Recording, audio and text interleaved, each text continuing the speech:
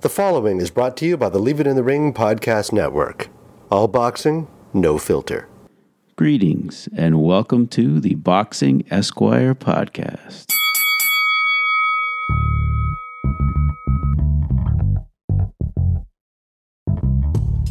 Welcome to another edition of the Boxing Esquire podcast, presented by The Ring and ringtv.com and distributed by the Leave It in the Ring network. It was my pleasure to have as my guest on this episode the editor-in-chief of Ring Magazine, Mr. Doug Fischer.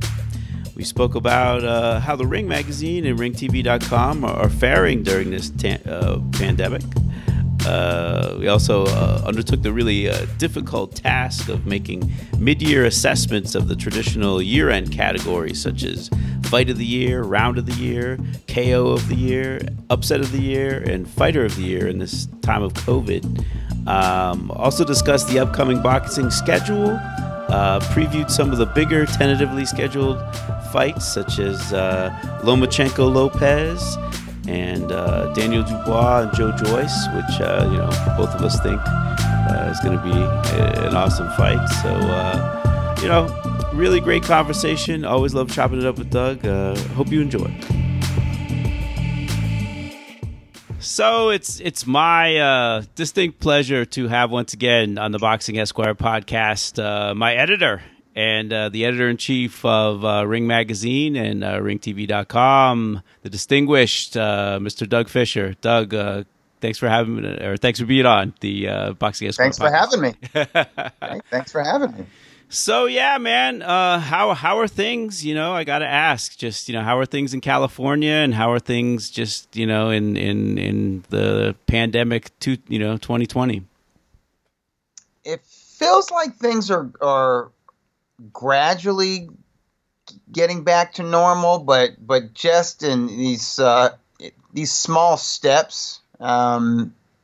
There's certain restaurants have begun to open up. Although I heard that they were going to close the bars again because of a spike of COVID-19 cases. But I've gotten used to it. I mean, I work from home, so I'm used to doing that. But I've gotten used to being at home with my wife and our two girls. And it can be trying at times. I cook more often, during these same here. summer My months. wife is loving it. Yeah. At some point, my wife said, "I'm not cooking anymore." She got upset. She was cooking, and she expected the girls to sit down at the table and get along. And the girls aren't used to spending the entire day together. And they're just at that age. One is 12, the other is 16, and they bicker and they fight. And they were fighting at the table. And my wife said, "That's it. I'm not going to cook just to have you two sit at the table and just respect the table and bicker instead of eat." And they weren't sitting down on time either. They've got their social media, or their the 16-year-old's got social media, and the 12-year-old, she's a gamer. And that's how she interacts. You know how kids back in the day, they're on the phone with their friends all day, right? Right. Especially during the summer months or whatever. And now it's like they play games. It's like interactive games where they're in the same game, but they're also just talking about what's going on in their lives. And they create their own characters, or they have this apps where they can draw together and make little animations and stuff like that. So they're doing that. And, it upset the wife. And so she's like, she didn't say you have to cook, but I feel like one of the parents should cook. So I'm cooking the majority of the time, and been grilling, and it's fun, but it takes time, it takes time away from work, which it's good and it's bad, because the nature, and I'm sure you understand this as an attorney, but it's the same thing with the editorial field, whether you're a journalist or editor. There's never any there are no real office hours. Right. Even if you have an office, it's very easy to take your work home with you. And I have a home office. and the news cycle is 24/7. The boxing world is 24/7. Even when there's no fights on the schedule, there's still stuff happening, right? And it can just suck you in. And it's like, the boxing world, if you're part of the industry as you've been as a manager and as a writer journalist, it just kind of pulls you in. That's also your community. Right. And so you could just you could stay connected to it, most of the day and most of the night. So it's good when you have your family and family responsibilities to pull you away from it. But also, it can be challenging when, like say you're putting a magazine to bed, right? It's like the deadline for sending a completed magazine to the printer is ticking away, and you need to kind of be 24/7. Then it's a challenge and all when you've got your family on top of you right there. But for the most part, I've been okay with the quarantine and the lockdown, and I love my family and I like being around them, so it's been good. And honestly, not having live boxing on the schedule, it kind of forced the editorial board of Ring Magazine to get creative. Well, actually, not just the magazine, but also the website. Okay, what kind of daily content are we going to come up with? And so, we kind of went into our archives with the Best I Faced series and the New Faces and the Greatest Hits. And then we started doing new ones with fighters who are not retired or in the Hall of Fame, but accomplished boxers from around the world. And that content resonated with our readers, so we didn't lose traffic with the website, which is a good thing. And with the magazine, we did special issues, so we had our Four Kings special edition, and we followed that up with the Gotti Ward trilogy special issue. And Friday, we put to bed the Mike Tyson special issue. And pre-orders are going really well with that, just as they did with Four Kings and the Gotti Ward issue. And the online sales were very strong, and we're expecting the online sales of the Mike Tyson issue to do really well. But subscribers are happy. So we haven't lost any subscribers, and the sales from the online shop have been through the roof. It's like 200% increase or 250% increase in the sales of not just the magazines online, but just our overall merchandise from the e-store. So that's been good. It's been good for us. And we'll probably we learned a lesson, that there's a thirst. Fans have a thirst for stuff that for boxing's past, and it doesn't have to be ancient history. We don't have to go back to Sugar Ray Robinson, although we will do a Sugar Ray Robinson special next year. But Mike Tyson hasn't gone out of fashion. The public's fascination for Iron Mike has not abated at all. In fact, you could argue it's as strong as ever. And just going back 18 years to the Gotti Ward trilogy, folks have very fond memories of that. And if you weren't a fan at that time and you discover that fight, then you're into it. You're like, okay, I can see why folks were into this friendly rivalry and this 3-fight series. So we're going to do more of those next year. Oh, it sounds great, man. Sounds great. And it's always good to hear that the ring, is has sales going up and all that. I mean, it's obviously, Well, we have to. We always, when you're a magazine, you have to justify your existence. And that's, I've embraced that as part of my job, is to be like the cheerleader to the company that owns the ring, and that's Oscar De La Hoya's Golden Boy Promotions. And for the most part, they're positive, with the ring. And definitely Oscar is supportive, and the president, Eric Gomez, is supportive, and obviously Bernard Hopkins, who's a part of the company. As a former fighter, they get it. They know how special it was when they were on the cover of the magazine, or when they were Fighter of the Year, or when they received the Ring Magazine championship belt. So they understand from on that level. But there's always people. There's numbers crunchers and just corporate weasels that are kind of like, let's they see it as competition.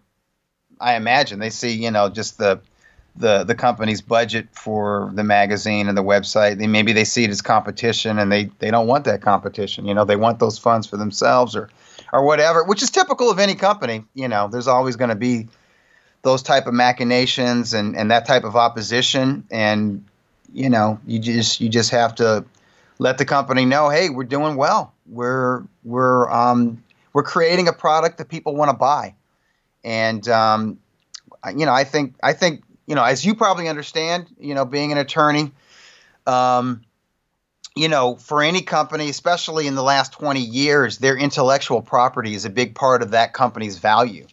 And right. Yes, Golden Boy Promotions has their library, and I'm sure that counts as IP, as intellectual property. But to own the ring and its archives and that logo and that brand, and even the rankings, even the ring rankings, that's a brand right there. Right. That has value because, how many rankings go back to the 1920s? Absolutely. I don't think none. I mean, I don't, unless Boxing News has it. Yeah, right. So it's like, that's something right there. That's special. And I think, as we count down to 100 years, and that'll be February of 2022, we're going to be digging into the archive, more and more, not, with the ring special issues. But we'll be coming up with other content, video content and online content that commemorates 100 years of boxing, and we'll start doing it on a monthly basis, maybe even a weekly basis throughout 2021, and I think it'll be a reminder to people and just how synonymous that Ring Magazine brand is with boxing itself, with the history and the heart and soul of the sport. Absolutely. Well, hey man, I brought you on, and it's kind of a funky podcast to do, but this is the time to do that mid-year review. It's what I usually do. Yeah, it's been 6 months. That's crazy. We're right at the end of June, So yeah, it's been obviously a crazy year on just to be on this planet. But in the sport of boxing as well, just things got truncated. Things just got cut off like right after right around mid-March, and have slowly started to make their way back. So I've compiled. I try to compile lists as the year goes. A running list of Fight of the Year candidates and Round of the Year candidates, and KO of the Year, Upset of the Year, Fighter of the Year. Yeah. So I have a few from earlier this year, that I had on the Fight of the Year list. I guess I'll start January. I'm going to ask you to email me this list after this podcast, so we can have it, just so I get a head start on the year-end awards for this year.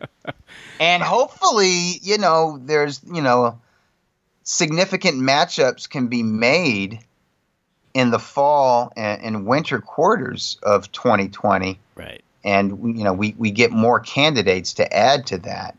But I'm wondering, how realistic is that? And that's something, when we sit down and plan our editorial schedule, we got through the summer months with Gotti Ward and Mike Tyson, okay, we're going to do a special issue. There's no live boxing, but we've had, 1 month of boxing returned, with the Top Rank series. And Eddie Hearn is returning, and Golden Boy is returning in late July with the Virgil Ortiz Jr. headline show. Jorge Linares is returning. Right. But for the most part, it's not world class. It's not elite level matchups and fighters that are added to the schedule yet. We're told that Lonachenko-Lopez will find a home, and we'll there'll be a month and a venue. Right. Announced by Top Rank at some point, and I guess that'll be an ESPN pay-per-view. We're We're told Canelo will return this year, although we don't know what level of opponent he's going to get, And in fact, I saw something on Fight News where Eric Gomez was saying, well, he's probably going to return at 168 pounds since the Golovkin fight can't be made. And he was telling Fight News it's not going to be a fellow champion at super middleweight. So what does that mean? So okay, and then I guess Tyson Fury, Deontay Wilder. That's an elite fight. Those are elite heavyweights, But we don't have a month. We don't have a date set yet. Right. So it's like, geez, it's not a right. Everything really. Is, we've got like 2.5 months to pull from. Everything is tentative, right? Like Loma Lopez, I think they were saying September 19th, but that's tentative. We hear that Errol Spence. Were they still trying to place that in New York City? I can't imagine that they would. I mean, even though things have calmed down here COVID-wise, I mean, it's just like everywhere else. I mean, it hasn't gone away. And as soon as they open things back up, people are going to start getting sick again, and they're going to have to close it down. I mean, until they get, honestly, until they get like, some sort of treatment or some sort of vaccine, I don't really know how you can bring crowds back, and exactly. I think, boxers are going to have to, and promoters are going to have to figure that out and just say, listen, I mean, I know you'd love to have a big crowd and all that, but we don't know when that's going to happen. So you're either going to sit on the shelf or we're going to have to start having some of these big fights. I mean, Loma Lopez, and you had Spence Garcia, I believe, Danny Garcia, right. has been talked about. Again, we don't have any dates. And PBC, I know there have been a couple of good fights talked about, but again, nothing set in stone. Nothing officially announced. We haven't had official announcements. And the thing is, one thing, that has become abundantly clear with this Top Rank series, this Tuesday and Thursday weekly series, is that at any given moment, one of these fighters in the main event could test positive, even if they're asymptomatic. So we had that with Michaela Meyer, and we had that with Jamel Herring, and maybe somebody else, or maybe somebody else had to be pulled because of their trainer or somebody. It was a manager, it was LePierre. Wow. Yeah, Michael LePierre. Oh, right, that was it. Yeah. Yeah. So right. So I mean, imagine. See, that could happen with like a big time fighter. Absolutely. You know what I mean? In a huge, in a fight that's going to be a pay-per-view, and that. Oh, what a disaster. Well, not only that, too. I mean, even after they're announced.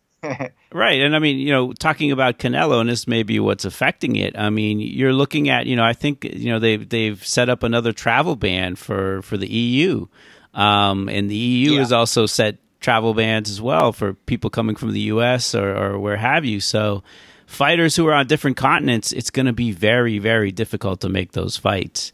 And obviously Canelo, at 68, I mean, unless he wants to fight someone from the PBC, which I would absolutely welcome. I think, either Caleb Plant or Benavidez would be great fights for Canelo. But other than that, I mean, you've got Callum Smith and, Billy Joe Saunders. I mean, those fights just might not be makeable. Although, England is not part of the EU, but I would assume they're going to follow any edicts that the EU is doing. So, yeah. I mean, Joshua Pulev, I mean, how's that one going to happen? I mean, that's another one that's kind of tentatively scheduled. Pacquiao, Pacquiao's, got a lot of people, it sounds like, in the sweepstakes. They're talking to Crawford. They're talking to Mikey Garcia. They're talking about Golovkin, I mean, there's a lot of names being thrown out there, but just nothing definitive. So yeah, the rest of the year, I mean, you've got some interesting, very obviously the big names, want to get at it, but how's it going to happen? And how are travel bans and no crowd and all that? No gate. I mean, there's a lot to consider. So it'll be interesting. That is. Be interesting. But let's try this, Doug. Let's try this. I'm gonna rattle off a couple fights that I had down on my list, and you tell me which one you think maybe is at this point the best candidate. So January, I thought that the Daniel Roman Murodjan Akhmadaliev was just a very skillful fight. Very tight fight. Could have went either way. Hotly, I agree with you. Hotly contested. Right. Right. I felt bad when the ratings committee voted to drop Danny Roman from number 1 to number 4 because I thought, gee, that fight could have gone either way, you know. But that's the way it is. That's the way it goes. You win, you lose, and if you lose, you got to drop. You drop in the rankings, you know, unless the decision was controversial or, you know, you were close to, you know, stopping your opponent a few times, and you know, for whatever reason, you didn't get it on the cards, or they turned it around on you, or whatever. But that's just the way it goes. But yeah, a bold fight from both guys, both 122 pounders. That was quality. Yeah, I mean, just with Akhmadaliev, I mean, relatively young guy. I mean, I know with these Eastern European guys, they are ambitious, and certainly their management and promoters are ambitious as well. They just throw these guys in the deep water.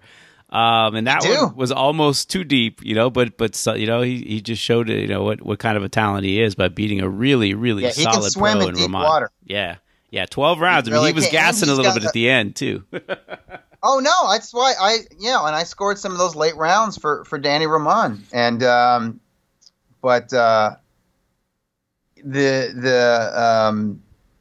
Akhmal, how do you say his last name again?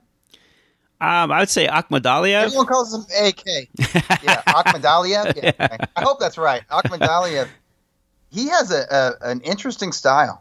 I mean, that's a difficult. I think, you know, even a seasoned pro like Roman, I think it takes him 6 or 7 rounds to get used to that, to be, you know, to acclimate to that kind of style and really, you know, attempt to put it on him. But the dude makes for good fights, and I like these guys from Uzbekistan. A lot of them are training with Joel Diaz in the Indio Coachella area of the Southern California desert, and they seem willing to, you know, whatever. They get like 8 or 9 fights, and they're like, okay, we're ready to fight the best in the world. And it'll be interesting who answers the call. You know, I think a lot of these guys are going to have to become mandatory challengers, as I believe AK was with Danny Roman. I think he was the WBA mandatory, because they're a handful. Absolutely, and they don't really have. But that's a candidate. Yeah, that's for sure. One of your candidates fight of the year. Yes, sir. Definitely a candidate. I don't know if people remember this fight. It was, it might have, I forget which network it might have been on, or maybe I caught it on YouTube, but it was like Pedro Tataran and Daniel Valladares. It was for the IBF strawweight title. And it was like... I missed that one. Yeah, it was like Hagler Hearns for... It was like a cut? Yes. Yeah, it was a technical decision? Yes, it was like Hagler Hearns for 4 rounds. Was it really? Okay. For 4 rounds. Okay, I'm embarrassed. I missed that one. I'm going to have to find that on YouTube. Definitely check it out, because to me, that was, for if you want a per-minute fight of the year, that was the fight of the year so far. Just all action for 4 rounds. Those guys just threw down, and then just a horrendous headbutt, and it made a technical draw. They're both ranked. They're both Ring Magazine ranked strawweights. I know that. Yeah, I mean, it's an even matchup. They threw down. I'd love to see a rematch of that if they can make it. Another one from the smaller weights. This one was on DAZN, I believe. It was Julio Cesar Martinez. Definitely one of my favorite guys to watch. All action fighter against Jay Harris. Who was just game as Is that hell. the guy? That's the guy from Wales? Yes, the kid from Wales. Yes. Yeah, we didn't know how good he was. Boy, that kid had balls, man. Yes. Because Martinez is no joke. Martinez is coming to take your heart. That guy. Oh yeah. I mean, he looks like innocent enough, and he's like always seems to be great tempered and great natured, and comes in there bouncing around. But he will just take your heart out and eat it right in front of your face, man. Dude is vicious. Love watching him fight, man. Watching him fight. And Harris, very skilled fighter. I mean, it's tough in Europe. I mean, there's just not a lot of small guys. I mean, I guess you could say that kind of almost everywhere. To get like really good competition, but Harris, hadn't really beaten anyone of note, but he came in and fought like hell, man, for 12 rounds. It was a really enjoyable fight. We know Harris can box, but we also know he can dig deep. We know there's some character there, and durability too. Yeah, Martinez is that kind of guy. He's going to get some knockouts because the way he goes to the body and just his aggression. Yeah, I think He got Harris heavy was down in hands. that fight. I think he was down, and it He looked was. like Martinez would finish him, and he didn't. Yeah, Harris definitely showed some bottle, as the British would say. Oh yeah, that's the term. On that same card, I don't know if it was necessarily like because it was a little bit one-sided, but to me, just watching Roman Chocolatito Gonzalez break down Caliafe was I mean, fight of the year, maybe comeback of the year or something. To me, Kurt, that was like a religious experience. That was like the second coming. I was nervous for Chocolatito. Right. I really was. I was nervous for him, and I thought, man, he's Caliafe he wants to test him. He wants to test Chocolatito's not that much older than Yafai, but he has so much more wear and tear, so many more championship fights and so many tough battles under his belt. And, he was also battling inactivity, although he had come back in the previous December with a tune-up fight in Japan against a journeyman. But it had been more than a year before that fight since he'd fought, and he fought kind of like a fringe contender type. And then his previous fight before that, there was a lot of time off, and he was knocked out. It was right. KTFO against Sri Seketsu Rungvisai. And I was ringside for that fight. I was in Carson, California. And just Roman Gonzalez's look during the walk-in to that fight let me know that he was going to lose that night. And that was a big pill for me to swallow. And seeing him get dropped and seeing the doubts in his head, somebody who's been such a confident, brilliant, technical pressure volume puncher, to see him get up and like, oh, I'm doomed, and then get taken out, flat on his back. I'm thinking it's over. I'm just, it's like, listen, you nothing more to prove. And the way I was thinking was that, and I thought Gonzalez won that first fight against Rungvisai. Right. But I figured, I was thinking to myself, that fight, whatever he had left, that fight took it out of him. Just going 12 rounds with that tank from Thailand, that took it out of him. And but it looks like the rest, there's been, there was some physical healing, but there was some spiritual healing, kind of putting to rest the fact that his longtime trainer and mentor is no longer with him. I think that impacted him going into the first Rungvisai fight, and I don't think he had emotionally recovered from that. Right. And just, Rungvisai, maybe Rungvisai has his number. He's just a beast, and he kind of sets the pace, and he's big enough and strong enough to where he can stand up to Gonzalez and not back up, but the way Yafai started that fight, I thought was actually smart. Even though I thought the stick and move style, that's the identity that Yafai has, and that's the best way for him to box. And I thought that style could trouble in a fading fighter, a fighter who's not, no longer in his prime or no longer at his peak. But I thought it was a smart gamble from Yafai, and I thought Yafai, I mean, maybe I scored the first round for Gonzalez because, like, he ended it, like maybe he landed a good body shot or something like that, like right before the bell. But I thought Yafai was landing some good punches. And I viewed it as an even fight for about 5 or 6 rounds, but it was the wrong fight for Yafai. Right. And in a way, Yafai conned himself by thinking that by being the fresher, bigger fighter, because he looked bigger than considerably bigger than Gonzalez, that by staying in the pocket that he was eventually going to win that battle of attrition. Like, he conned himself. Like, no, and it's like he almost didn't realize it before it was too late that Chocolatito was doing brilliant things on the inside. Right. And was sapping his strength with body shots, and that he was by staying on the inside he was playing to Gonzalez's strengths, and Gonzalez is kind of like, as the old timers used to say, he fought himself back into shape. It's like you saw him kind of work through ring rust, and if he had any doubts, right. And I don't think he had a lot of doubts because I know he had a good camp, but if he had any doubts, he worked through that. And I mean, man, if it wasn't vintage Chocolatito in round 6, 7, 8, and 9 when he got him out of there, and it was brilliant. And just because of I'm such a Chocolatito fan, and I was so worried about him, like to me that was the most compelling fight. Like every minute of that fight, my heart was racing, it was beating, and I had this concern for this guy that I've become attached to. I'm glad I wasn't ringside for that fight because there's no cheering on press row. Right. But it was such a satisfying for me, for me, it was so satisfying the way that fight played out. Like to me, that was the most enjoyable fight of the year. Like I just like that's my personal fight of the year is Chocolatito over Cal Yafai, but I'm sure that strawweight fight that you brought up was a better fight. Just in terms of back and forth action.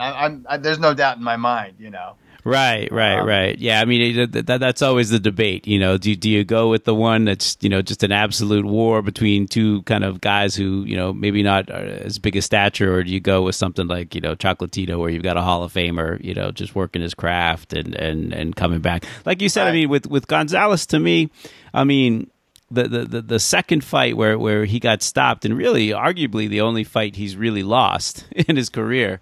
Right. He just seemed to just say, I don't have it anymore. I mean, I remember him quoted as saying that, I don't have it anymore. I'm done. I'm tired. This is it. And like you said, I mean, he's a guy who kind of wears his heart on his sleeve a little bit. And you could see him with the Yafai fight, just kind of, can I do this? Can I still do this? And then when he worked through that, and then you saw him do it, and no one is better. I mean, even at his age and with all the grind he's had, just, I mean, slipping shots and turning defense into offense and just throwing 6, 7, 8 punch combinations with accuracy. You don't see that a lot. Insane. Yeah. Insane. He really is special. He's so special. And it was great to see him return to form and get a title back. I feel like he needed to win that fight to get everybody on board with that. And one thing I started like after the rematch loss to Sorungvasai is anytime his name would come up on Twitter, I'll retweet it and say the king. He's the king. He's still the king. I kept saying it. No, I mean, it's like I don't care if he never wins another significant bout again. I don't care if he gets it's KTFO in his first step up fight. This guy had an amazing career. That spanned 10 years over 4 weight classes. And yes, it's the lightest weight classes in boxing: strawweight, junior flyweight, which is where he was at his peak, flyweight, and junior bantamweight, also known as super flyweight. So he was under the radar for a lot of guys. A lot of casual fans, but also hardcore fans that aren't really hardcore fans. They're self-identified as diehards, but really, I mean, there's like 12 boxers that they follow in boxing, and they're like, I'm hardcore, but they, under welterweight, they're not really that interested, or under lightweight, they're not really that interested. Right. So he was overlooked, and a lot of folks really think that he was, when he, his run on HBO, like they look at that as his prime years, and it wasn't his prime years. And if you were aware of him as a strawweight, as I was before he won his first world title, this guy has had a Hall of Fame career. And, he's one of the greatest fighters out of Central America and Nicaragua, which is saying something because there's a lot of talent out of there. But it was so satisfying to me that actually before the fight, the DAZN broadcast, they were calling him the king, which I'm like, okay, awesome. I think Sergio Mora said that. And during the fight, they were appreciating what they were seeing from him. And after the fight, everybody was buzzing. It was euphoric. Oh, absolutely. It was like, yeah, man, these guys.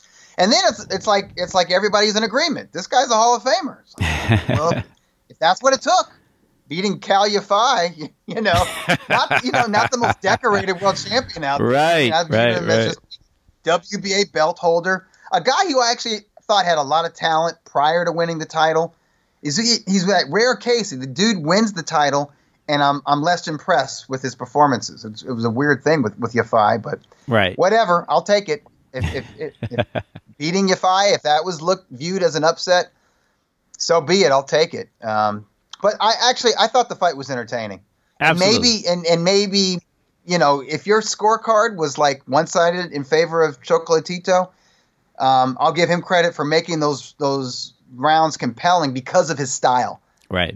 Being an inside fighter of his caliber, you just don't see it with that type of volume. Punch volume, that creativity with the combination punching, and that kind of accuracy.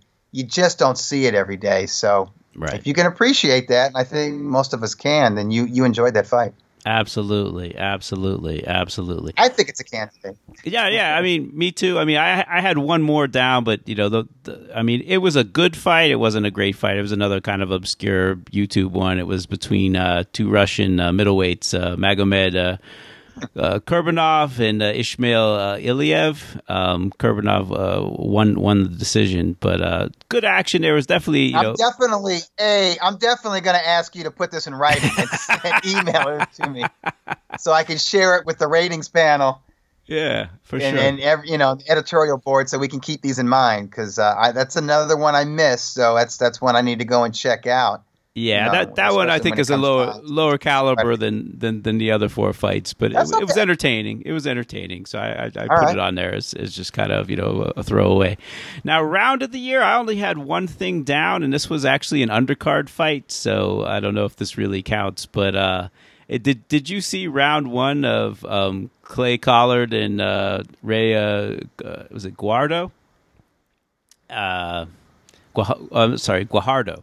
Was that his fight? Was that his fight before his last fight? I believe so. Yeah, it was on a PBC undercard. It was on a PBC undercard. I think it was on the undercard of Ugas and Dallas. And okay. I definitely missed that one. three knockdowns. Guajardo was down twice. I shouldn't have done that. I judged the whole card by the main event, and I love Ugas, but I was like, Mike Dallas, damn. Oh, so same here. Why? I was definitely busting on that. What do you have against Mike Dallas? Like, jeez. I guess that was the one last payday for Mike Dallas. Yeah, I mean he was game, but it was pretty one-sided. But yeah, definitely check that the first round of that out. There were 3 knockdowns in total, just 2 guys thrown down. It's Clay. Really fun. I like him. Clay? He's a tough guy, man. Oh, absolutely. Like they threw him in with Beck Bully. Another guy from Uzbekistan. Yes. That was a bridge too far. What's his actual real name? It's Melikusiev. Yes. Melikusiev. What's his first name? It's something. Whatever. Bektemir. Bektemir Melikusiev. I'm probably butchering the pronunciation. Exactly. Those are tough names. I apologize to everybody from that nation. Yes. Everybody from that culture. I'm sorry. I will learn it. But yeah, everyone calls him Beck Bully, but Clay went some rounds with that dude was killing guys to the body. Yes. Blowing guys out in 30, 60 seconds or whatever. And Clay, man, he took a beating. I think it was eventually stopped, maybe after 3 or 4 rounds. I think it was the 4th round. Yeah, they stopped it in the 4th. But fourth round? Yeah, that was in Vegas, right? Yeah. Clay, man, dude, he was a little out of his depth in that fight, but yeah, he's a tough guy. Very tough guy. He was outclassed. But I mean, that's a dude who's he believes in earning his paycheck, and you got to respect guys like that. And you put him in with you're a regular prospect, an up and comer, not somebody who had 300 amateur fights or whatever, right? And is big and brawny as Beck Bully. He plays the role of the spoiler. Yes. So he's what we call a gatekeeper, and those are my favorite fighters in boxing because they're truth machines. Absolutely. And you put them in with a fighter who's may have at one time been world class, but is getting older, and you want to know, okay, can this veteran still be a a contender or a world champion, and you put them in with the gatekeeper. Gatekeeper lets you know what they have left, or if they're an up and comer, and they got a built up record, and you don't know, maybe they have talent, but you don't know if they're ready to take that next step as a professional. You put them in with a reliable gatekeeper. Like a Darnell Boone. Lets you know. Right. Exactly. Well, I call him the godfather of gatekeepers. Diesel, he tested, an entire generation of up-and-comers, many of whom went on to be world champions, multi-division world champions, and even Hall of Famers like Andre Ward. Yeah, he gave them all hell. He tested them. He dropped Andre Ward, dropped Kovalev, knocked out Stevenson.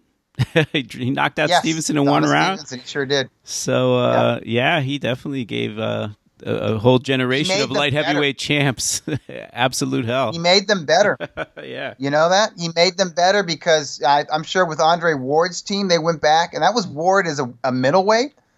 And I'm sure that, they took a look and they're like making 160 take something away from his fight, his punch resistance, and I think it was smart to move up to 168 pounds, and he was a sturdier and physically stronger fighter, and he modified, his style was modified. He was less of an athletic boxer puncher and became more of a grinding technician, nullifier in a Bernard Hopkins mold, and I think that suited Andre Ward. And Sergey Kovalev, he went back to the drawing board, and they put him in a rematch with Diesel and Boone, and that's a test of character right there. Same thing with Adonis Stevenson, and you want to see that from punchers like Kovalev and Stevenson are guys they can intimidate a lot of fighters, if not by reputation, then just the punches they land in the first round. Right. They get in guys' heads. They take their heart a little bit. And Diesel's not one of those guys to back off from punchers. So to put those punchers back in with Darnell Boone, that was like a test of character. And I'm sure that those guys went in there knowing that I can't get over with just punching power. I'm going to have to box a little bit. And they both did in those rematches with Boone. So guys like Boone, they make fighters better. They really do. Absolutely. And teams and promoters and management and the trainers and the fighters themselves, they shouldn't shy away. Once they get their feet wet in the professional ranks, and they feel they're mature enough, not just in age, but in terms of their professional experience, they shouldn't be afraid to roll the dice against a gatekeeper, because even if they have a hard night, they can learn and become better from that experience. Absolutely. Yeah, talking to Roberto Diaz last month, that seems to be a philosophy that Golden Boy definitely likes to test their guys. They definitely. You're not going to get better if you don't get tested. Right. And I think we saw that with Joshua Franco. And you look at Franco and you're like, are you a grown man yet? You look at his face and even his body doesn't seem fully mature. That's weird, And you see, and you put him in with somebody like Andrew Maloney, who's 29, so he's mature. He's a man. Yes. And you look at Maloney's body, just the way he's proportioned. He looks more athletic, and probably is more athletic. You put him on a track or something, and maybe Maloney can run a faster 100-meter dash or 400-meter dash, or maybe Maloney can do more pull-ups or whatever, and that sort of thing. If there was a one-on-one Australian rules football match, I would definitely put Maloney over Franco. Yeah, but Franco, he had 30 rounds with Oscar Negrete. Yeah, and he had that fight that he had in Puerto Rico with the dude who was also a prospect, I think from South America, but that dude was tough. That dude brought it. Yeah, and he got a technical stoppage. Yeah, kind of questionable. Right. I think Franco was stopped on his feet, but whatever. He was definitely hurt. Yes, definitely. It happened later in the fight. The fight had turned for sure. Exactly, right? But I think that lit a fire in the belly of Franco. And, he learned. 30 rounds with Negrete, who's a rough customer, not the biggest puncher, but a guy with a volume puncher. who had an extensive amateur career, and he's crafty, and he can be dirty. I'll go ahead and say it. The Colombian can be dirty in there. Like that even though Franco looks young, those 30 rounds with Negrete, that forced him to grow up. That was an education. And those fights were those fights were at 118 too. So a heavier weight, and then he drops back down to 115, and he's like, yeah, I'm pretty strong. And what happened was he was ready to step it up. He was ready to switch gears in the championship rounds, because I honestly thought it was anybody's fight through 8 or 9 rounds. Right. And then I thought 10, 11, 12, I thought that was Franco. Yeah. And that's like character. That's like seasoning, So it's okay to be tested. It's okay to lose. It's okay to have a draw. Franco had 2 of them. Right. And it made him a better fighter. Absolutely. Now, would you consider that fight an upset? Franco over Maloney? A slight upset. I mean, honestly, I enjoyed the fight. Like to me, I don't know if it's like in the top 5 of fight. I don't know if it's a fight of the year candidate.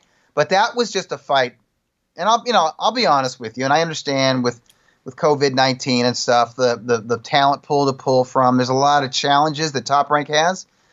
So with this weekly Tuesday, Thursday series, I haven't considered much of it to be must-see TV. In fact, I'm doing this podcast as a live broadcast is going on right now. Sorry about that, brother. I'm recording it. You said 6 o'clock. I'm like, yeah, whatever. But I did want to see. There was one fight, the one with Adam Lopez and Luis Correa. That was a fight I wanted to see, and it delivered. Yeah. It delivered. That was a good fight. And the Maloney brothers, I wanted to see them. Their U.S. debuts. Especially with the original opponent that Jason had. Jason's original opponent was the aforementioned Oscar Negrete. Right. So I was like, okay, that's going to be a test. I knew Joshua Franco would be a test for Andrew Maloney. But had you asked me who was going to win that fight, I would have said I lean towards Maloney. Okay, right. I'm not going to, I'm not going to do revisionist history like a lot of fans and media do. I'm going to keep it real.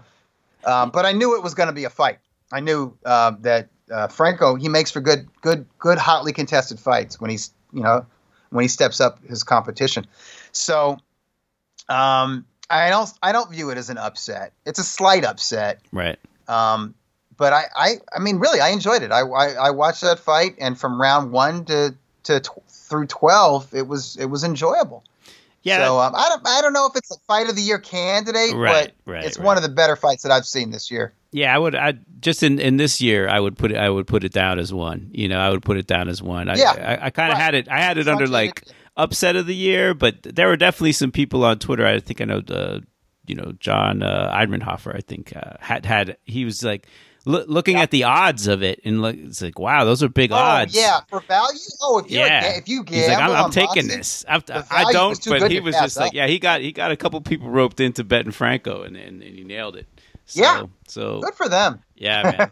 So odds wise, it was an upset. So I had it under an upset of the year. And another one that was more talked about as an upset certainly was Robert Helenius proving that Adam Kownacki is not indestructible. He can be hurt. Yep. That's really, right. Really, sure can. You know what? I viewed that as an upset, but I wasn't. I was surprised, but not shocked. Helenius winning, especially by a stoppage, and the stoppage seemed to come almost out of nowhere. But I wasn't shocked because the fight that Kownacki had with Chris Arreola, that was kind of an eye opener to me, because Arreola is literally fighting on muscle memory. Like, that dude has nothing left, and that was a fight. Yeah, it was. That was a very entertaining fight. Yeah, it was a brawl. For that. Yeah, I don't know if the official scorecards reflected it, but Jesus, I mean, and I'm just kind of like, a young heavyweight shouldn't be going life and death with Chris Arreola. So I can't say, I mean, I wasn't like shocked that he lost, to a veteran, somebody who's as seasoned as Helenius is. But I was surprised. I do consider that's a strong upset of the year candidate. Absolutely, yeah, because Kownacki kind of had put enough wins together. I think that he was legit either top 10 or real near, just outside the top 10. So he was, No, yeah, he was. And Hellenius down was coming there off a with really Ringo. bad loss too. I think was it Gerald Washington knocked him out or something. So yeah, and he hadn't been a player for several years. Right. But I mean, I still think Jason Rosario over J-Rock, Julian Williams is a bigger upset. But even that fight, I don't know if you recall, but there were people who were saying that Rosario was a live dog. Right. I wasn't terribly familiar with him, but people who had taken time to go and watch old fights with Rosario said the kid had talent, and they were right. Yeah, he put together a nice little win streak. Yeah, for sure. He had definitely put together a nice little win streak, and I still didn't think he could beat J-Rock. I just thought J-Rock would be too polished. But no, you're right. That's definitely that would definitely be I would rate that probably even a little bigger than Hellenius, because J-Rock had just come off of a huge win. I mean, and J-Rock looked like an elite boxer. Right. Over Jared Hurd. Right. He was a unified champ. So, yeah. Exactly. He wasn't like a contender like Kaunaki. He was a unified. He had 2 major world titles at 154 pounds. Yeah. Absolutely. So, yeah. Yeah, I would go with that. Jason, more I think about it, Jason Rosario over Julian Williams. That's probably, to date, maybe that's upset of the year. Do you have other candidates? You know what? That's all I had. That's it. That's it. Because it's just we just haven't seen a lot of fights. What about Mike Plania? And I hope I'm not messing up his name. Mike Plania over Joshua Greer. Over Greer. I mean, I think that's not a huge upset, but maybe the odds, the official odds, at least they opened with Joshua Greer as a huge favorite, right? Yeah, I mean, Greer, just on recent form, that one, I think, like, the boxing heads were all, like, thinking that was definitely upset potential, that was a really good matchup. Yeah. Like, it could go either way. Not surprising that the upset happened. But, right. I would definitely say Rosario would have been, the biggest upset. That's a good call. Yeah. All right, so KO of the year, if you've thought about it. I mean, and this one, I don't know that, I had a couple down, and then I don't know that I've been tracking it as closely, so I only just had 2 fights down just for highlight reel knockouts. KO of the year, I mean, sometimes people will do, they'll value a knockout by the stature of the fighters, right? Right. And sometimes when it's a high-profile fight, the knockout doesn't have to be like a cold knockout, right? It can just be a stoppage like we had with Tyson Fury against Deontay Wilder. The guy who was expected to score the knockout was dominated and stopped, right? Right. So I can see people saying that, but, I think most fans, at least the hardcore fans, they go for the quality of the knockout. And they're talking about that paralyzing one-hitter quitter where a guy gets hit and like frozen for a second and then collapses and he's gone. Right. And I don't know if there was the same night that Rosario upset Williams, there was a light heavyweight fight on ESPN between Alida Alvarez and what was that guy's name? Michael Seals. What was that cat? Michael Seals. Yeah. That was at least there was a knockdown that was pretty darn dramatic. Yeah, right hand. That the Colombian from Canada scored, and that was like that's the kind of knockout where it's like, okay, it makes you jump out of your seat. And young Ryan Garcia had a good one against Francisco Fonseca, right? And that was in the first round. Yep. And correct me if I'm wrong, but that was like a quick hook, and it was like a one-hitter quitter, right? Yep. Fonseca went Left down, hook.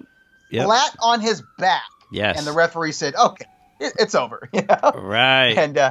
And another thing you got to factor is, okay, the guy who got knocked out, does he have a chin? Are we used to seeing this dude knocked out? And, I mean, Fonseca has been stopped before, but I don't think he's been wiped out. So not like that. No, Garcia over Fonseca is pretty. That's a leading candidate, I think. Absolutely. Yeah. I mean, Fonseca hung in there with Tank Davis and kind of took like a bit of a rabbit punch that kind of did him in. I mean, I think Tank would have stopped him anyway, but it was a little weird stoppage because he was like motioning to the referee that it was on the back of the head, and the referee's just like, I don't want to hear it, man. And he just counted him out. But Garcia's was much cleaner and, more spectacular. Ryan's another guy who, is kind of at war with Golden Boy now, and we'll see what happens. I mean, speaking to Robert Diaz, he was like, they wanted to bring him. That's the way it's going to be. Yeah. I think he's drama, and it's whatever. It's some boxers they're prima donnas, and it's always going to be something. And if it's not the boxer himself, his or herself, it's whatever. It's going to be people around them, and that's okay. And I don't even look at that as a Golden Boy thing. I think whoever Ryan is with, whether it's a promoter or if it's, let's say he says, I'm bigger than a promotional company. I'm my own guy. I'm my own brand. I'm a social media influencer and star, right? I don't need a promoter. I promote myself right via my social media platforms, right? All I need is a relationship with a platform to broadcast my fights. Mm-hmm. And hey, maybe it's not even a network. Maybe my platform is Instagram or Twitter, right? That's where you see my fights, maybe one day that's what happens, right? Not just with boxers, but with entertainment period, right? Okay. And it gives the entertainer more creative control, or whatever. But I think even in that scenario, I think maybe Ryan's one of these personalities where he or she, they're going to be at odds with the platform. You know what I mean? Right. He'll never be satisfied. Yeah, everyone's out to get him. Yeah, Ryan. Yeah. It's interesting because I speaking to Robert, he was saying, that he was very excited about making the Linares fight, and then I heard an interview with Ryan's manager, and he was talking about, no, maybe not Linares. I don't think we can make the Linares fight, and who were they want to really about? get paid for that because they know Linares. When Linares is motivated and dialed in, he's an elite level boxer. Absolutely, he looked great in his last fight. Yeah. I mean, listen, like Carlos Morales, that's the guy he stopped. Yeah. Like that dude is not like a top 10 contender. Okay, right. But he's not the kind of guy you just dominate and knock out. He's never been knocked out. Right. He gave Ryan hell. Absolute hell. Yeah. Eddie Reynoso Ryan. Right. And it's still growing, Ryan. I mean, and we're talking about KO of the year. Ryan is growing into that tall, lanky frame. Right. And he's got speed, and we know those tall, skinny, twitchy dudes, often they got tremendous power. Right. And especially when they grow into their man strength. And so Ryan's got some power, and as his technique improves, his punch leverage and his power is going to improve because he's already got the speed. And if you hit a guy with a blind shot with that type of speed and velocity, you're gonna knock out a lot of cats. Absolutely. I mean, it was just a little disappointing though. I mean, you had that fight was made. I mean, pre-COVID, right. It was. We thought it was. And then you hear Ryan's management talking in an interview about fighting Abner Maris, and you're just like, man, we don't want to see that fight. Yeah. But I've actually been hearing some interesting things behind the scenes. Maybe Ryan has actually been, talking to Devin Haney and talking about possibly fighting Devin Haney in the near future. Yeah. Okay. Yeah, I mean, both these guys want big fights. And that's interesting. Yeah. That's interesting to me because Haney is like, he's like a Linares in that you watch him and just going by the eye test, okay? Haney is an elite boxer. Yes. But Haney doesn't have that experience. He hasn't gone out there and proved it on the world-class level like a Jorge Linares. Like Jorge, you might get lucky. You might catch Jorge early, right? You might land that one-hitter quitter in the first 3 rounds and knock Jorge out. It's happened before. Absolutely. We've seen it. Absolutely. Or you might cut him. He tends to cut and swell. He's got the kind of cheekbones and skin where he cuts. And that can happen. That happened with Antonio DeMarco, who in terms of talent, not on the level of a Linares, but in a 12-round fight, and you're throwing punches and whatever. And headbutts. You know, you headbutts and you hang tight, you hang tough, and maybe throw an elbow in there too. Yeah. You get you can cut him up and you can get the stoppage. So Linares was a threat on that level where if you didn't cut him or you don't catch him early and Linares gets into his groove, a guy, you know, who's still learning and growing like Ryan Garcia could be in a world of shit. Yeah. But with Devin Haney, for all we know, Devin Haney takes a great shot. And we haven't seen him in against that puncher who's going to test it. But Haney, like Devin, is still learning. And he's not battle tested yet. He's got some decent experience, but he's still kind of green. So it's in a way it's even like that, you know. But Ryan would, if that fight was made, Ryan is fighting somebody who just when you look at him, you say, okay, yeah, that guy maybe one day he's going to be in the pound for pound because he seems like such a complete boxer puncher, you know. Oh, absolutely. But having said that, he didn't blow me away in his last fight. Right. I mean, I guess maybe, yeah. Exactly. I mean, he was in with an awkward guy and apparently suffered an injury. Yeah. So, injury, right. It didn't look his best, but it definitely showed you that, you know, this kid could have a long ways to go. And just from even in the fights he's looked great in, I feel like he still looks a little raw, you know? I mean, he's got a lot of amazing tools. Right? Yeah, he's got a lot of amazing tools, but you know, he definitely needs some fine tuning, and now that he's working with Floyd Mayweather, you know that's like a match made in heaven. So can't go wrong there. Yeah, that seems to be if Floyd is willing to stick with being a trainer, you know, and do the day-to-day grind, I think he could turn Devin into a really special fighter. So absolutely. So all right, last category here, you know, for the mid-year review, and again, it's just really awkward to do it because you don't have a lot to work with. But Fighter of the Year, 2020 at the midway point.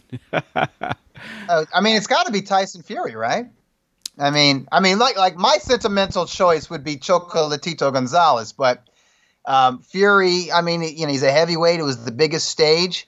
It was a fight that on paper, I think Wilder was a slight favorite, but not a huge favorite. Right. So it was viewed as a competitive matchup going in, and Fury showed up. He showed up. Wilder did not really show up, but Fury definitely did what he said he was going to do, which I think is part of the story of the fight.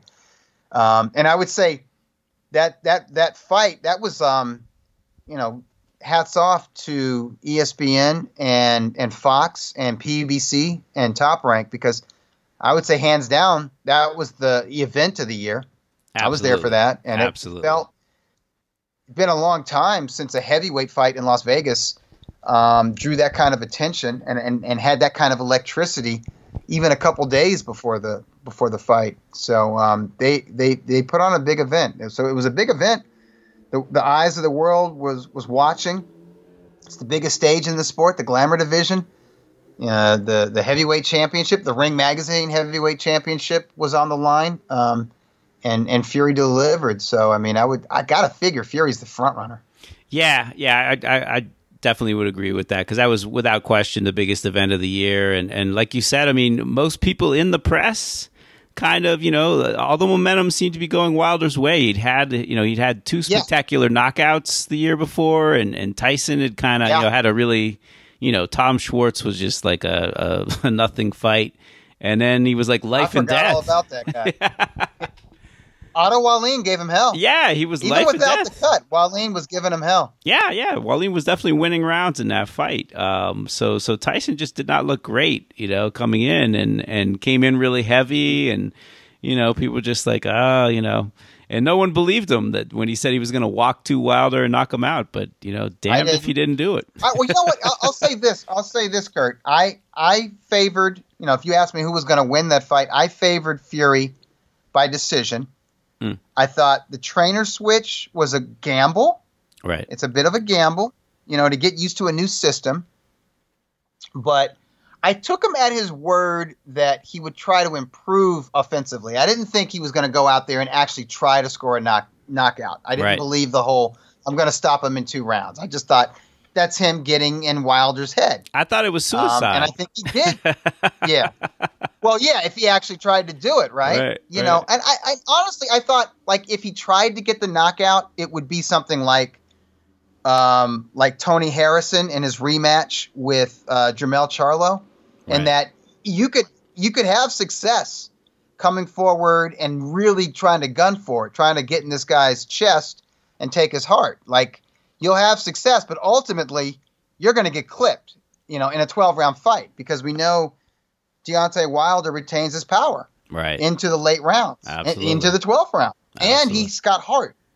Like, even if he gets gassed or hurt, you know, he's proven that he'll come back in late rounds, and he's still a threat with that right hand, right? Or injured, exactly. Absolutely. He's got that character, he's got that heart. Yeah. He believes in his power, and why shouldn't he? So I thought that was a silly strategy, and I thought it was bullshit. But I did think that working with Sugar Hill, that he would improve on his punching technique. Right. The mechanics of throwing the jab, getting your weight behind straightening out his right hand. Yeah, not slapping with it. Yeah, right. Straightening out the right hand, firing from the shoulder, you know, locking that elbow, popping it at the end, rotating the hips, getting the mechanics down of proper punching through your target. That was a Manny Stewart thing. But another part of Manny Stewart's strategy and philosophy towards developing a good big man, a heavyweight, is if you're tall and heavy, the way, you know, Vladimir Klitschko and Lennox Lewis was to tie up a smaller man or a lighter man on the inside and lean on them. Use your weight, use your size. Right. And I figured, so when I saw him, you know, I was there, I got in town, I got into Vegas Tuesday night, so I was there for Wednesday afternoon for the press conference. And Fury looked big, but you couldn't tell how big because he kept like a hoodie on and a jacket, right? Right. You couldn't, you know, and again, that's gamesmanship. That's what and he's really good at it. And he's able to get under Wilder's skin the way other guys are not able to get under Wilder's skin. But I thought he looked big, and I didn't think that was a bad thing. And then when I saw him on Friday on the scale, he looked big. He never looks athletic, but I did think, like, his neck wasn't fat and his face wasn't fat. So I didn't think he just like he half-assed it in camp, despite rumors of him hurting his foot or something like that, right? Right. And I looked at his arms, and his arms looked pretty trim for Tyson Fury. They look trim. So I'm like, no, he's in shape, and he's big, and he's heavy.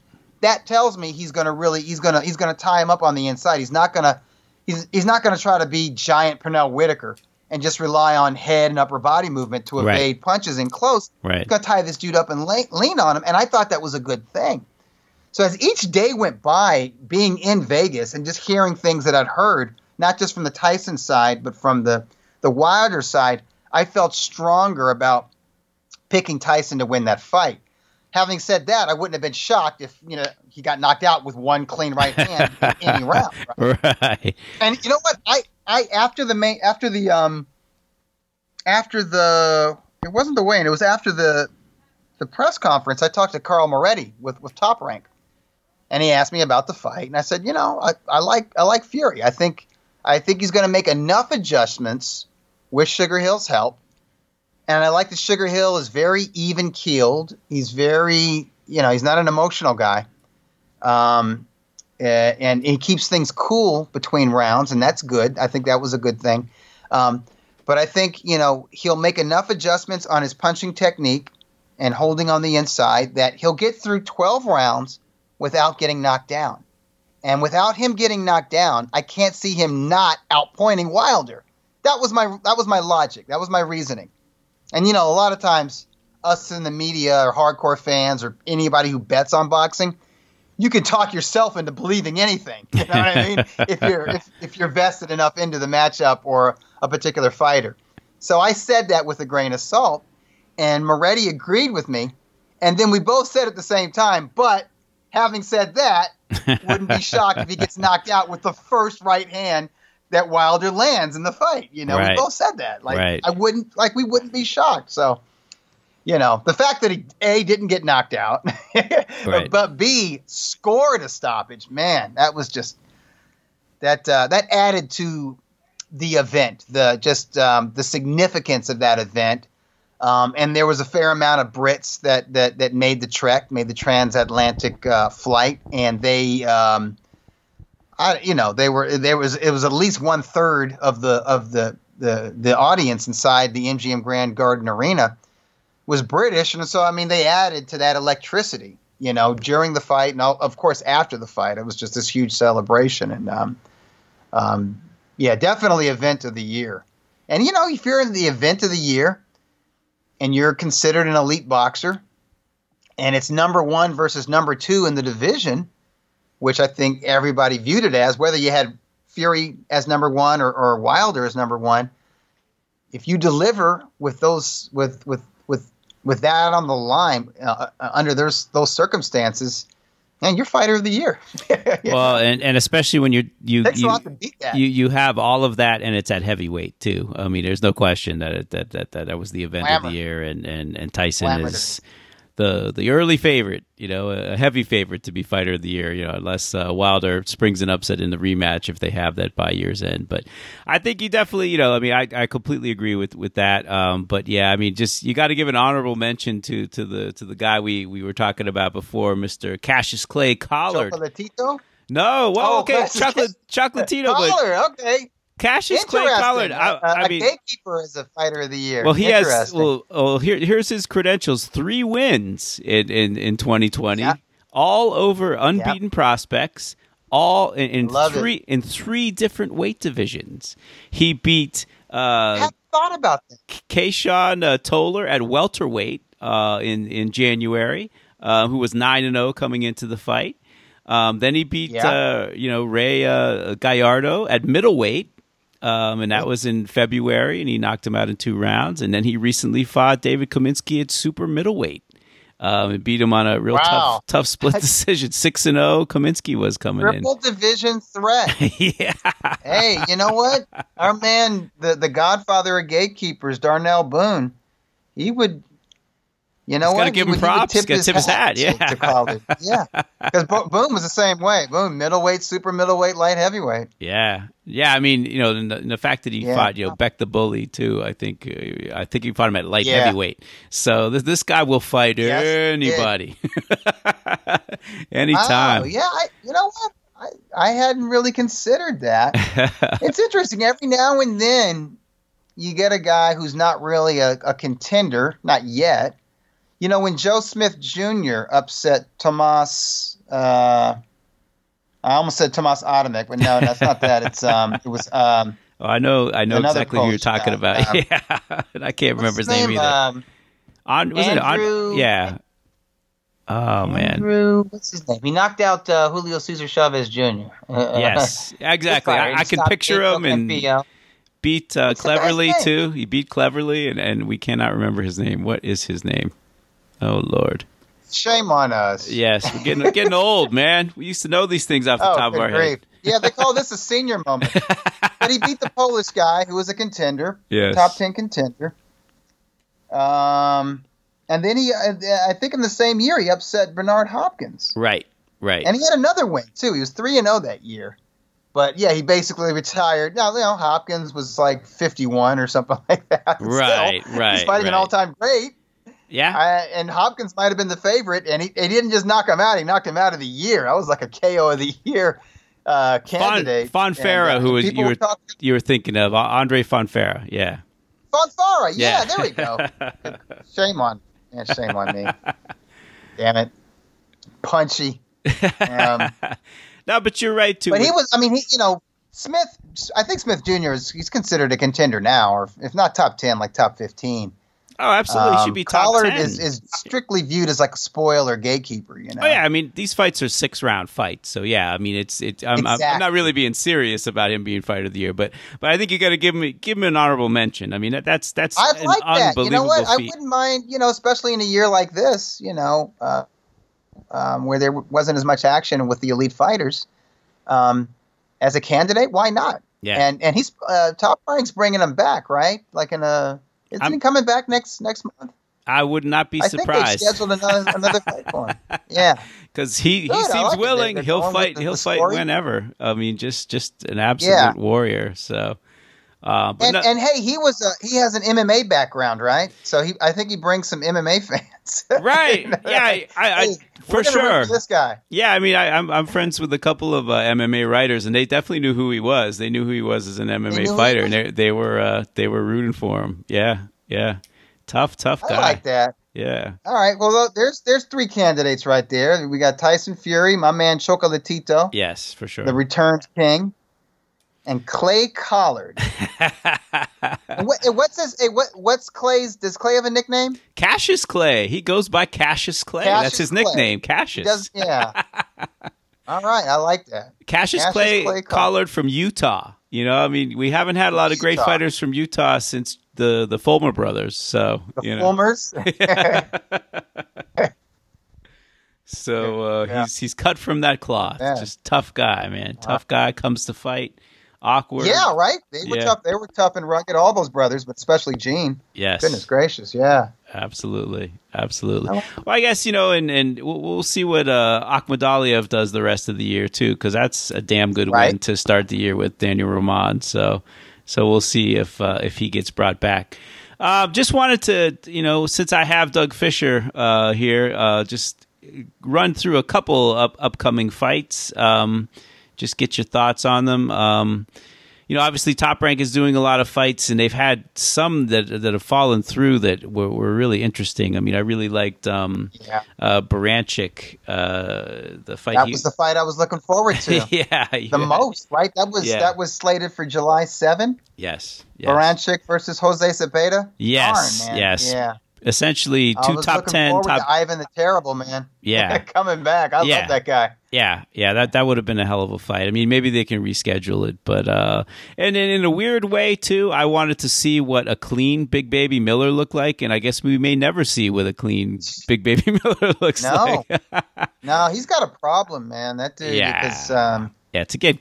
I mean, he's still in denial about it. Didn't he give an interview saying like, "Oh, I'm as surprised as anybody"? Like, really? Yeah. Because that substance that he's popped twice for now, that was one of the 3 banned substances he tested positive for in the build up to the Anthony Joshua fight. And I don't know the name of it. It's just like a bunch of numbers, some letters and numbers. Yeah, exactly. But that's substance like illegal, like period. Like you can't buy that, legally.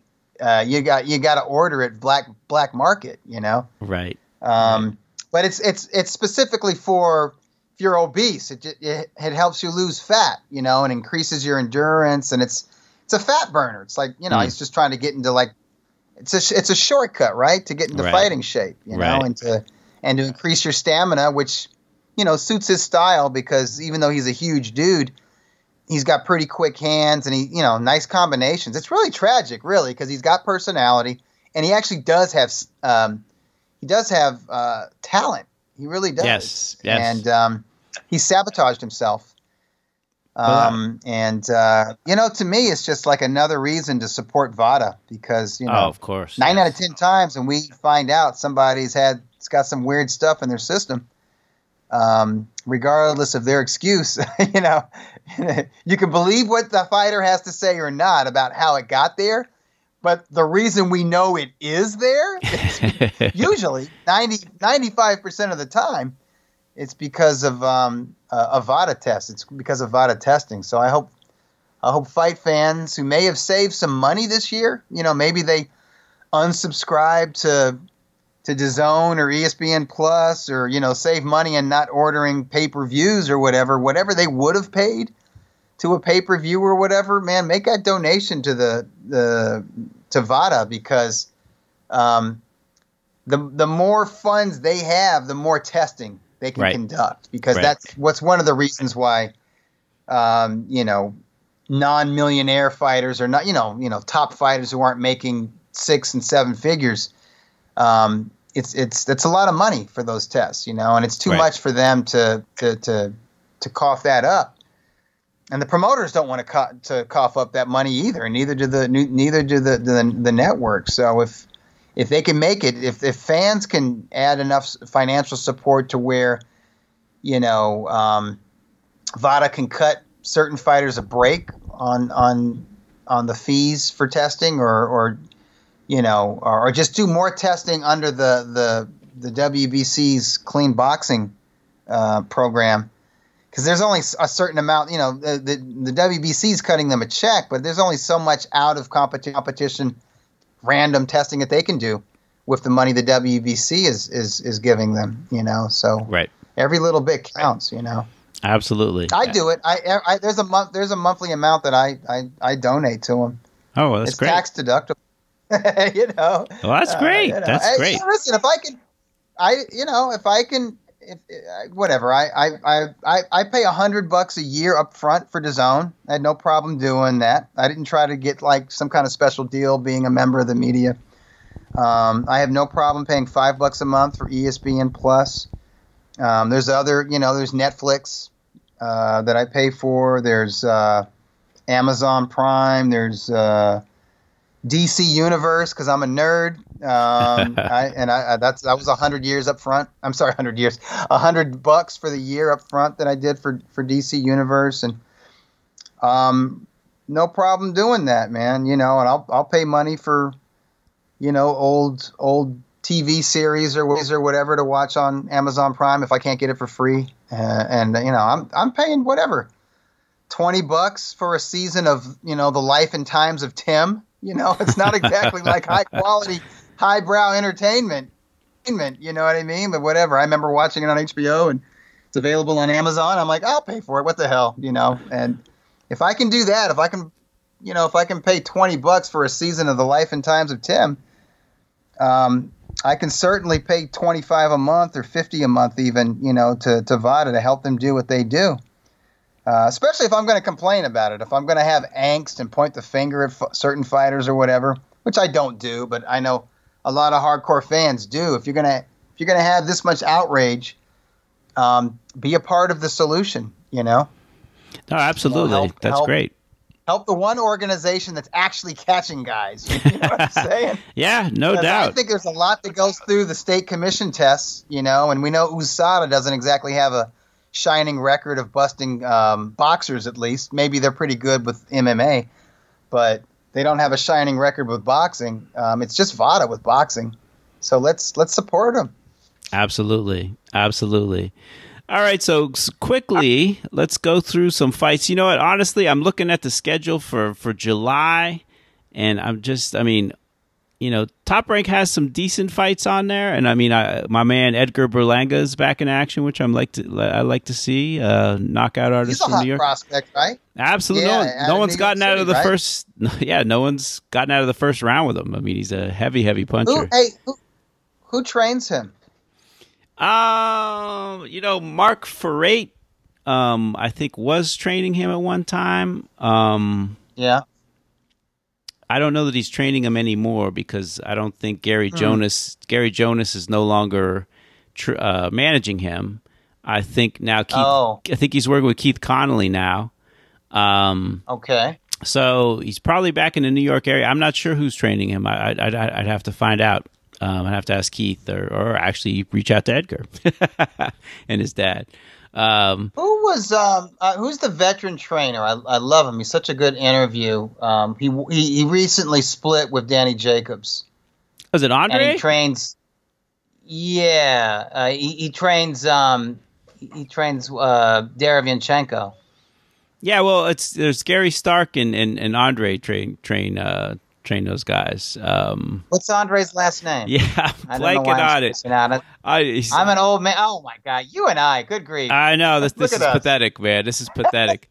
Like Andre, I know I could see him with his Havoc trunks, because he makes those Havoc trunks. Right. Why am I not? Totally blanking on his last name. I think he's one of the best interviews, and most trainers are good interviews. But maybe he's training Berlanga. Rozier, Jesus Christ, yeah, Andre Rozier. Maybe I read something. Rozier, yeah, Andre Rozier. Yeah. Maybe he's with Edgar. Yeah, if he is, that's good for Edgar, because he's very good. Yeah, absolutely. And he teams up well with Stark. Yeah, Stark man. Senior, yeah. Absolutely. That would be excellent. So I'm gonna, sorry to my friends at Top Rank. I might just skip through July. They rescheduled the Herring fight. They lost. But he's fighting Jonathan Oquendo. So Oscar Valdez, fact, Jason Velez. Right. That'll be fun. I mean, I think that's a good fight. Velez is a tough guy, and Valdez is never in a boring fight, so you can't really diss that one too bad. That's a fight. Listen, don't bother scoring it. Crack open a beer, sit up, prop your feet up, just enjoy it. Well, you've got Golden Boy returning in July as well. You got Virgil Ortiz, Sammy Vargas. Sammy's a real tough guy. He's one of those gatekeeper types. Virgil is one of the best prospects in the sport.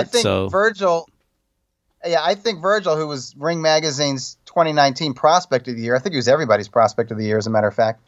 I think he's beyond the gatekeeper status because the guys he fought last year, they are gatekeepers, right? Brad Solomon, at this stage of his career, is a gatekeeper, as is Antonio Orozco, who actually tried. He really tried to get in the young man's chest. Paid the price. Yeah, I wouldn't have called Orozco a gatekeeper. I think he only had one loss coming into that fight. He's a French contender. That's true, and that was in a world title fight at 140. Right. Yeah, that's true.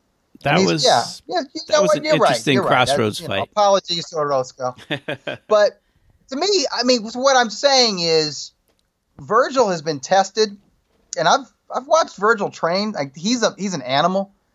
Like that dude, he is the first dude in the gym, and he's the last guy to leave. And he's one of those punchers. He's got underrated technique. He's a smart kid, obviously dedicated. But, during a non-sparring day, right? So he's going to do he'll do 30, 40 rounds of between the floor exercises, the mitts, the bag work. His power, he doesn't lose power. As the rounds go on. You know what I mean? As fatigue sets in, he still punches just as hard as he did, in the first couple of rounds. So he is going to be a handful for anybody. And maybe I'm going on a limb. I don't think I am. But I think he's a handful for contenders. I think there are top 10 welterweight contenders that better watch their ass if they ever face him. Because I think he's that good. Not to overlook or discount Sammy Vargas, by the way, because he is a reliable gatekeeper. Yeah, he's a tough guy. Gave Khan and Collazo really good fights, man. Very entertaining fights. But Virgil he comes to fight. I like. Seems to be on another level at this point, just with the youth and that's what I'm thinking. And that power. Sammy. I'm looking forward to that.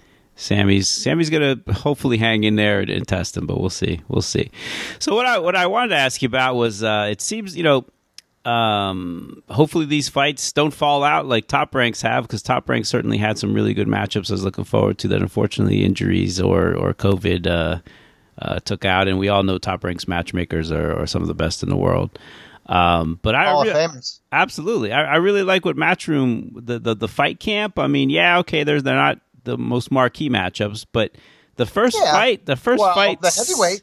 The last one is, but like Sam Eggington and Ted Cheeseman, I could watch those guys fight that's going to be brutal every day of the week. Yeah.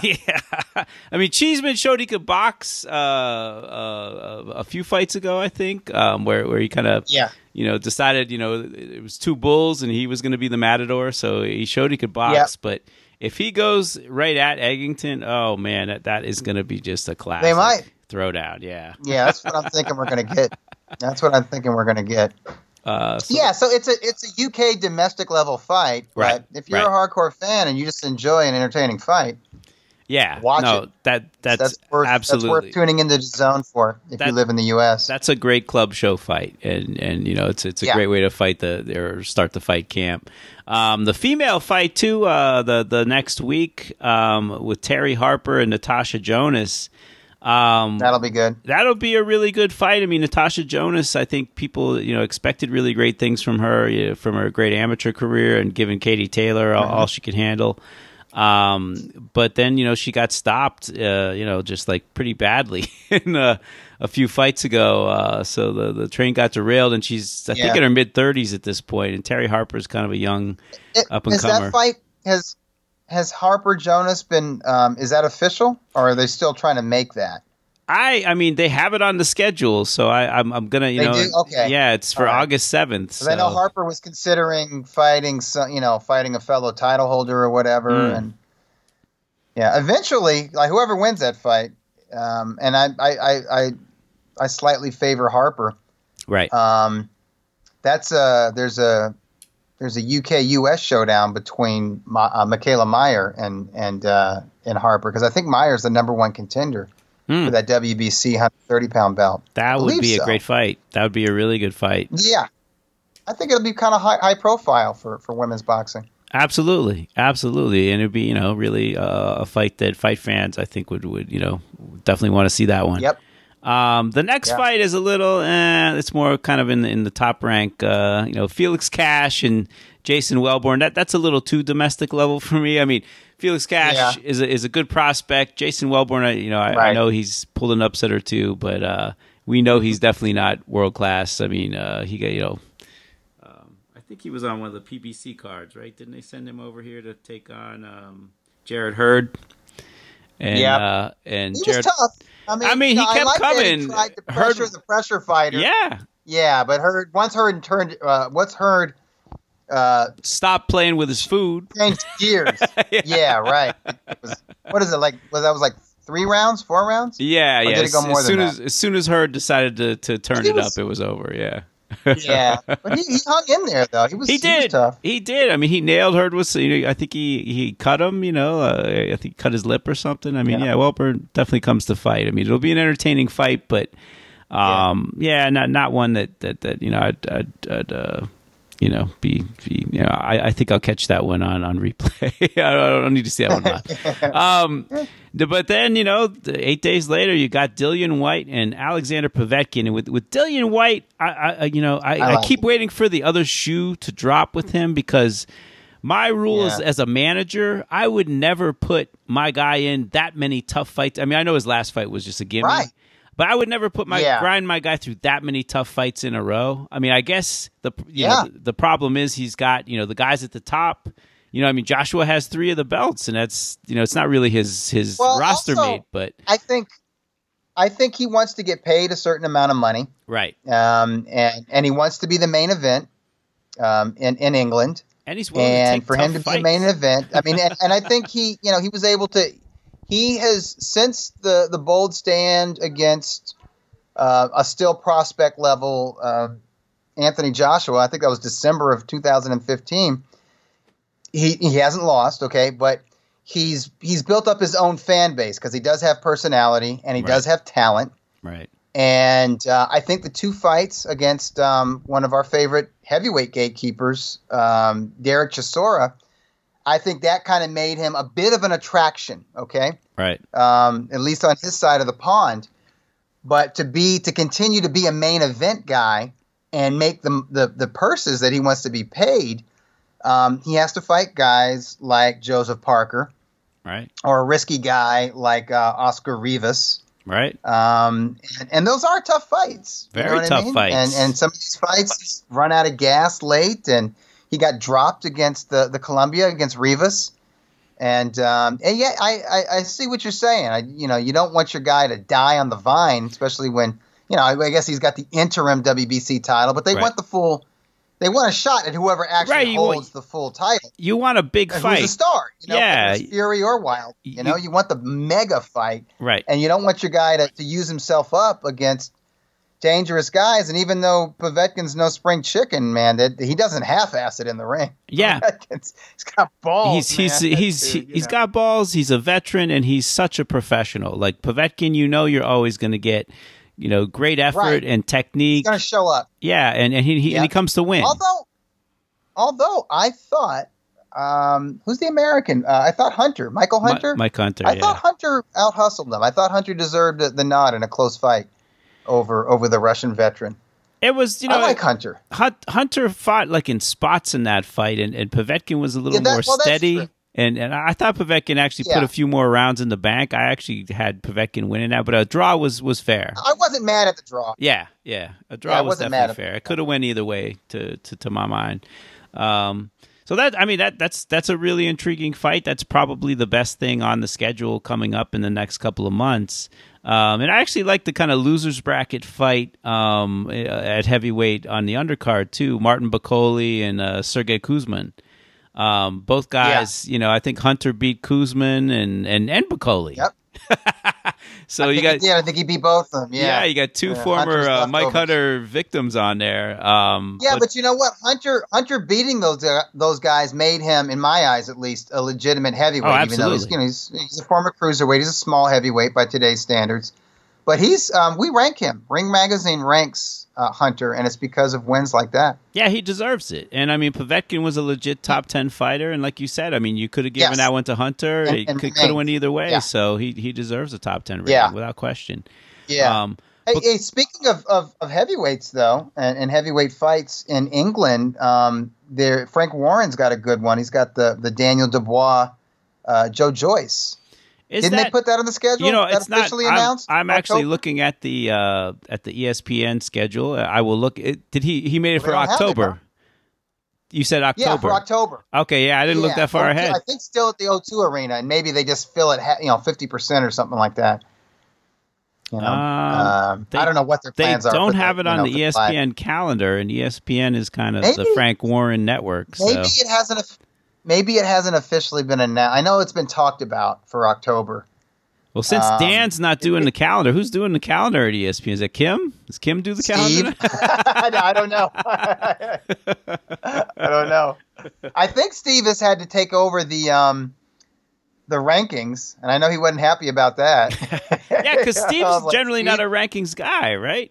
No, it's not like Dan loved that crap. Yeah, man. He loved it. Absolutely. But it's you know what? It is a pain in the ass. Oh, no doubt. Maintain that week by week. I still do it, and it absolutely. I try to keep like a top 25, a just outside, and up and coming, and oh my god, to try and and I also try and keep their records there, and obviously, you've got Box Rec, you don't need to do that, but just to keep my mind fresh and stay on top of the sport, I do it. But oh my god, it's a lot to keep track of.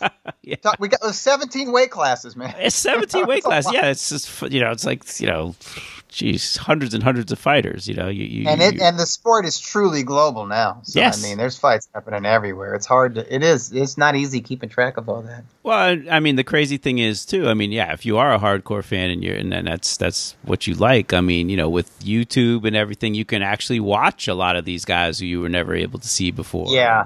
Oh, that's beautiful. That's a beautiful thing. That is great. That is absolutely. Great. So if Steve if Kim is doing the schedule, if he's maintaining the schedule as well, then they're making him earn his money. Well, I thought you were going to say "God help us all" because he'll get up to speed. He's got big shoes to fill, but absolutely, the Korean Hammer is up. He's up for the task. Yeah. Well, the fight you mentioned though was one I was absolutely positively looking forward to, Dubois and Joyce, because to my mind, most people are picking Dubois in that fight, and I get it.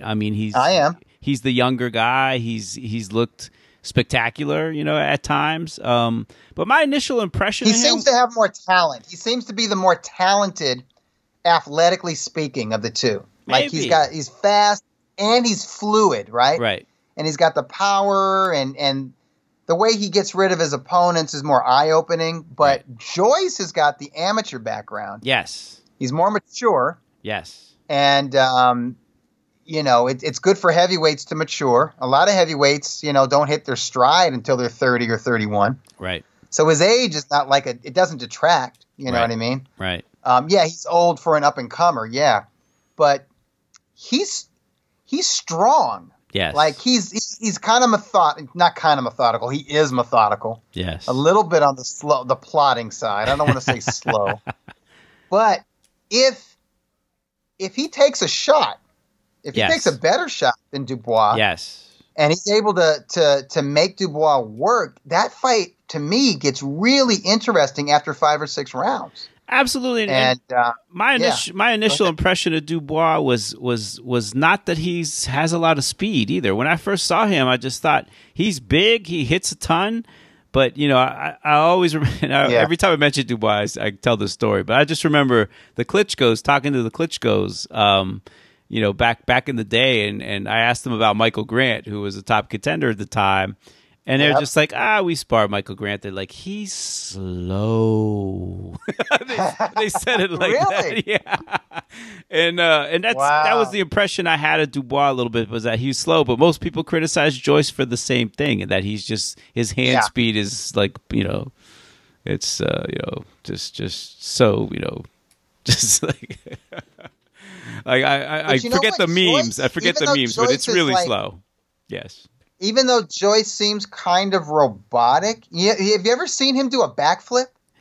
Yeah, he's a big dude who can do a backflip. You got to be athletic to do that. And I've heard he's a gym rat too. Standout amateur. I mean, it's got to be a good athlete, to be an elite level amateur. It's like, right. So yeah, I don't know. I mean, like I'm picking Dubois, in part because I know how Frank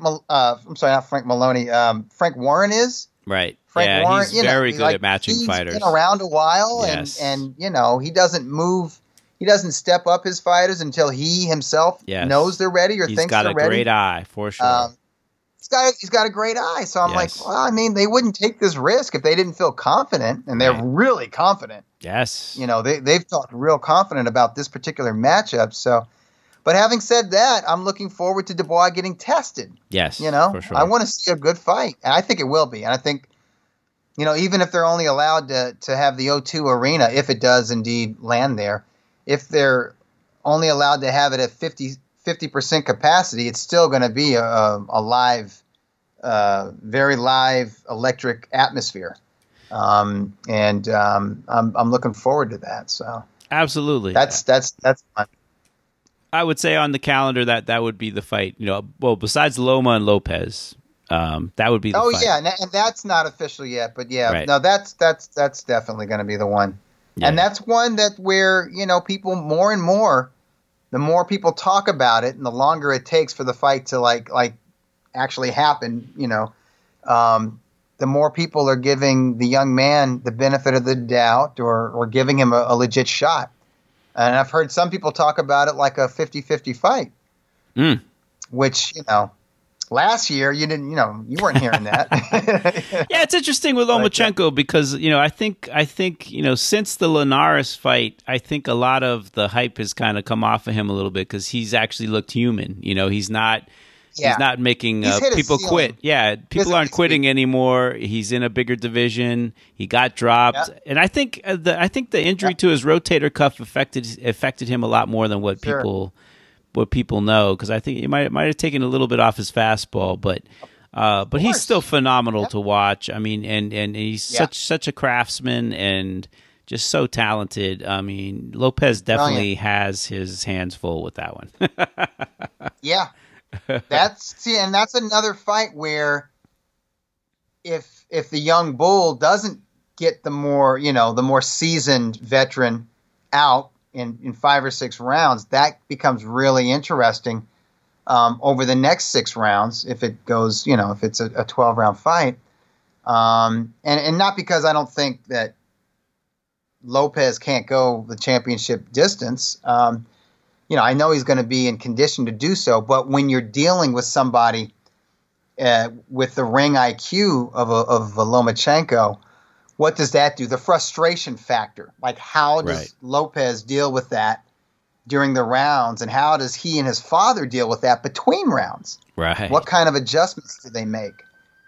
We know Lomachenko can adjust. We know that Lomachenko's dad, he's got Kool-Aid in his veins. I mean, he's as cool as. I mean, he's not cool. He's cold. He's Russian cold. And we know he's an elite level trainer. And, we know that they can make adjustments. We've seen that from them. When we've seen them go more tactical, or in the case against Linares, we've seen Papachenko go to the whip and say, okay, you got to get in this dude's ass. You got to kill this dude's body. And that's exactly what he did in the late rounds against Linares. After the knockdown, there was like a decision that was made. All right, this is what's got to happen. Yeah. You got to stress this dude out.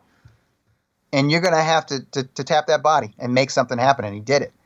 So now we'll see if Lopez can do that, if Team Lopez can make those type of adjustments. Well, we will see.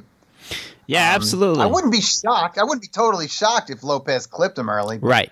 I don't think it's going to happen. No, but it's such an intriguing fight. They pushed Lopez really fast, and Lomachenko, doesn't seem to be Superman anymore. He's elite for sure, but he's not like untouchable. So yeah, just another really good fight to look forward to in the rest of the year. So hey, man. Well, I will let you catch the remnants of the Top Rank card, and I will let you go. And I really appreciate kind of a mid-year recap and a look ahead to the rest of 2020, Doug. And take care, man. Thanks for chatting with me. All right, we will do this again, and you know that. It's always fun. All right, my man. Talk to you later. Later. And that will do it for another edition of the Boxing Esquire podcast, presented by The Ring and ringtv.com and distributed by the Leave It in the Ring network. I'd like to thank Doug Fischer for taking the time to speak with me. Always a pleasure to talk to Doug. If you like the podcast, please leave a comment or a rating on iTunes, Spotify, Stitcher, Audio Boom, SoundCloud, or wherever you access the Boxing Esquire podcast. Really appreciate it as it helps new listeners find the podcast. And also, do not forget to check out my companion piece to this podcast on ringtv.com that will also feature quotes and background on my interview with Doug. And until next time, so long, everybody. Did you get what you was looking for?